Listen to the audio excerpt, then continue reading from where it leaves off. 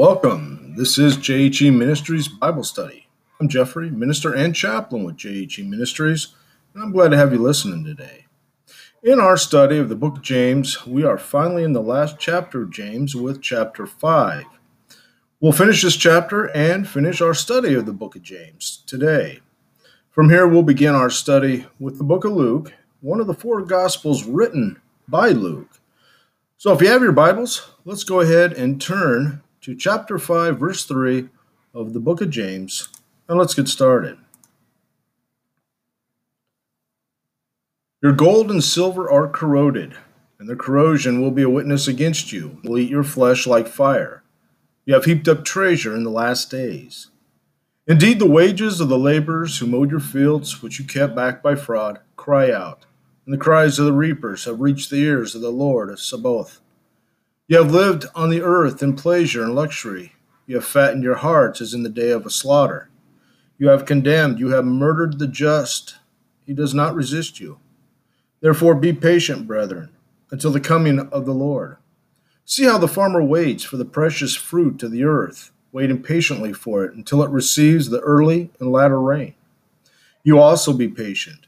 Establish your hearts, for the coming of the Lord is at hand. Do not grumble against one another, brethren, lest you be condemned. Behold, the judge is standing at the door. My brethren, take the prophets who spoke in the name of the Lord as an example of suffering and patience. Indeed, we count them blessed who endure.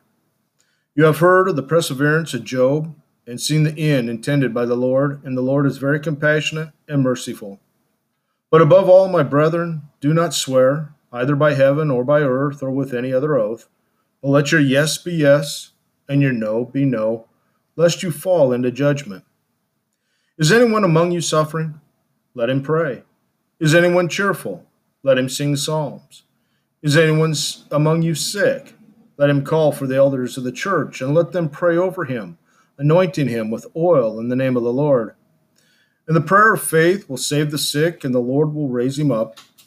And if he has committed sins, he will be forgiven. Confess your trespasses to one another and pray for one another that you may be healed. The effective, fervent prayer of a righteous man avails much. Elijah was a man with a nature like ours, and he prayed earnestly that it would not rain. And it did not rain on the land for 3 years and 6 months. And he prayed again, and heaven gave rain, and the earth produced its fruit. Brethren, if anyone among you wanders from the truth and someone turns him back, let him know that he who turns a sinner from the error of his way will save a soul from death and cover a multitude of sins. Now, that is the reading of the rest of chapter 5 of James. So let's begin with verse 3.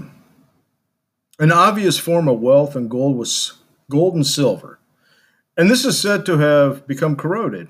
Now, since gold and silver does not rust or even corrode, James must refer to the tarnished metal, the tarnish indicating how long the hoarded wealth had lain idle. James warns the rich, the corrosion will testify against you.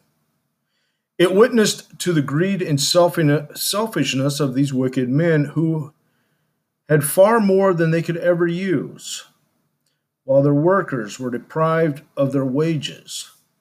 The idea that the corrosion will eat the flesh of the rich like fire is a graphic way of declaring that their greed will result in their own destruction, as if the corrosion that ate the riches actually will eat their very flesh. Now, James's statement that the rich had hoarded or heaped up wealth in the last days shows that he had the future judgment in mind. The New Testament regards the whole period between Christ's first and second comings as the last time or the last days. In comparison with the preparatory days of the Old Testament, this is the last period before Christ comes to set up his kingdom and to judge all people. It was even in the last hour, as it were, before Christ comes to judge, that the rich hoarded wealth. In verse 4, James gives us the second crime that the rich are charged with, which is that they failed to pay the workmen who harvested their crops. Now, here James vividly pictures the unpaid wages, still in possession of the unscrupulous rich farmers, as continually accusing them of their dishonesty. It was as though the very coins had cried out the guilt. The harvesters complained about their treatment, and their complaints reached the ears of the Lord of Sabaoth, or Lord Almighty. God heard their cries, and as he always hears the voice of his suffering people. Now, the title Sabaoth, is a Hebrew word that means the hosts of heaven, which is the biblical title of the Lord God. Sometimes you may hear it referred to as the Lord of hosts. In 1 Samuel, the designation referred to the armies of Israel, and in 2 Chronicles, it referred to God's angels. And then in Deuteronomy, it referred to all the stars. Now, God is Lord of the armies of the earth.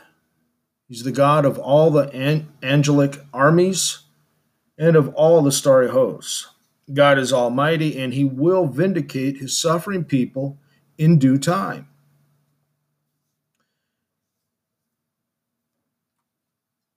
Now we have arrived at verse 5, and we now are introduced to the third charge against the rich, which is that they have lived in pleasure or self-indulgence and luxury.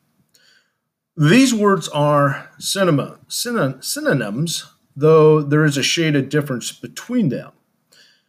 The word luxury tends to demoralize, and self-indulgence or pleasure describes extravagant and wasteful self-gratifications.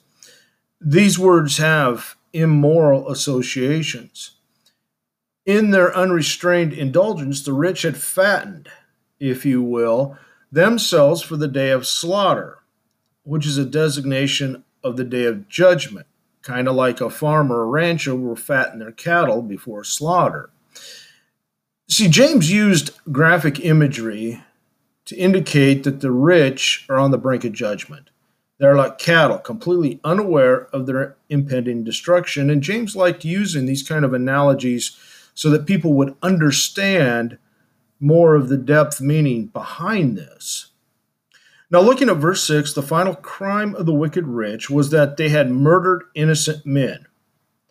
In chapter 2, the rich are accused of dragging believers into court. Here, they are charged as murderers.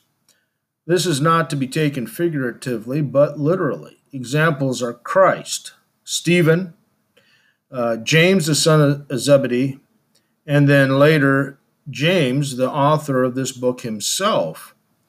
By innocent or righteous, James has in mind the class of people known as the righteous believers, who came largely from the ranks of the poor.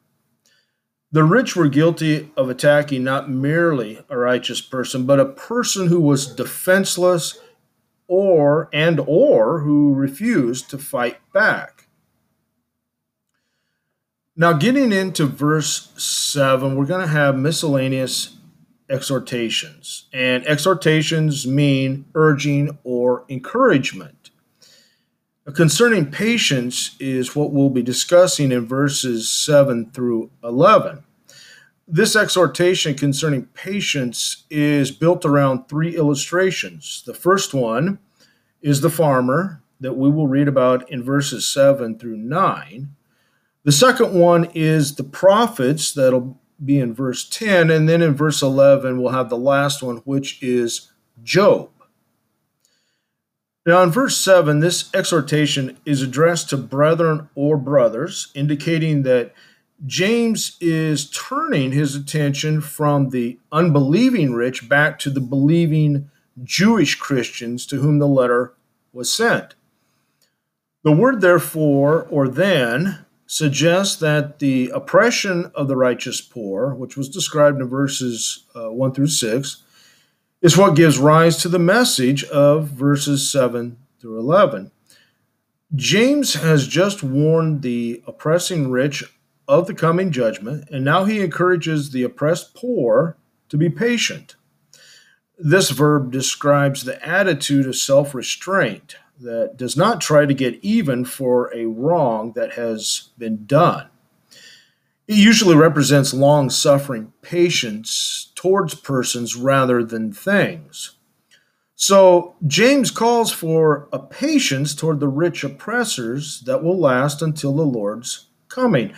Now, coming was a common term used to describe the visit of a king to a city or to a province of his kingdom, and thus depicts Christ as a royal personage. The first illustration of patience is that of the farmer who waits patiently for the fall and the spring rains. Back in ancient times in Palestine, the early rains came in October and November, soon after the grain had been sown. The latter rains came in April and May as the grain was maturing. Now, both rainy seasons were necessary if you were to have a successful crop. And knowing this, the farmer was willing to wait patiently until both rains came and provided the needed moisture. And as we get into verse 8, with the words, you too be patient, or you also be patient, James applies the illustration of the patient farmer. In addition, he urges his readers to establish or to strengthen your hearts or to stand firm. This expression has the idea of providing solid support, of establishing a person, and thus of enabling one to stand unmoved by trouble. The reason given for standing firm is, again, that the Lord's coming is near the day when things will be set right, and it's imminent. This confident expectation will make the faint heart strong. In verse 9, the believers must be patient towards both outsiders who oppress them and also insiders who irritate them. Christians are not to grumble against each other. This verb, often meaning sigh or groan, speaks of inner distress rather than open complaints. What is forbidden here is not the loud and bitter denunciation of others, but the unexpressed feeling of bitterness or the smothered resentment that may express itself in a groan or a sigh. For them to continue that hateful practice would result in judgment.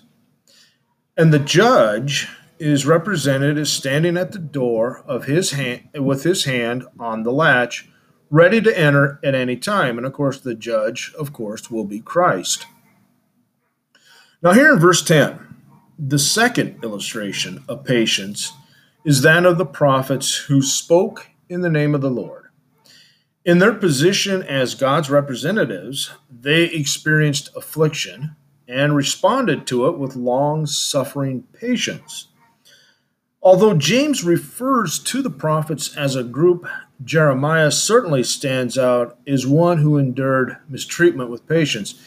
He was put in the stocks that we read about in Jeremiah chapter 20.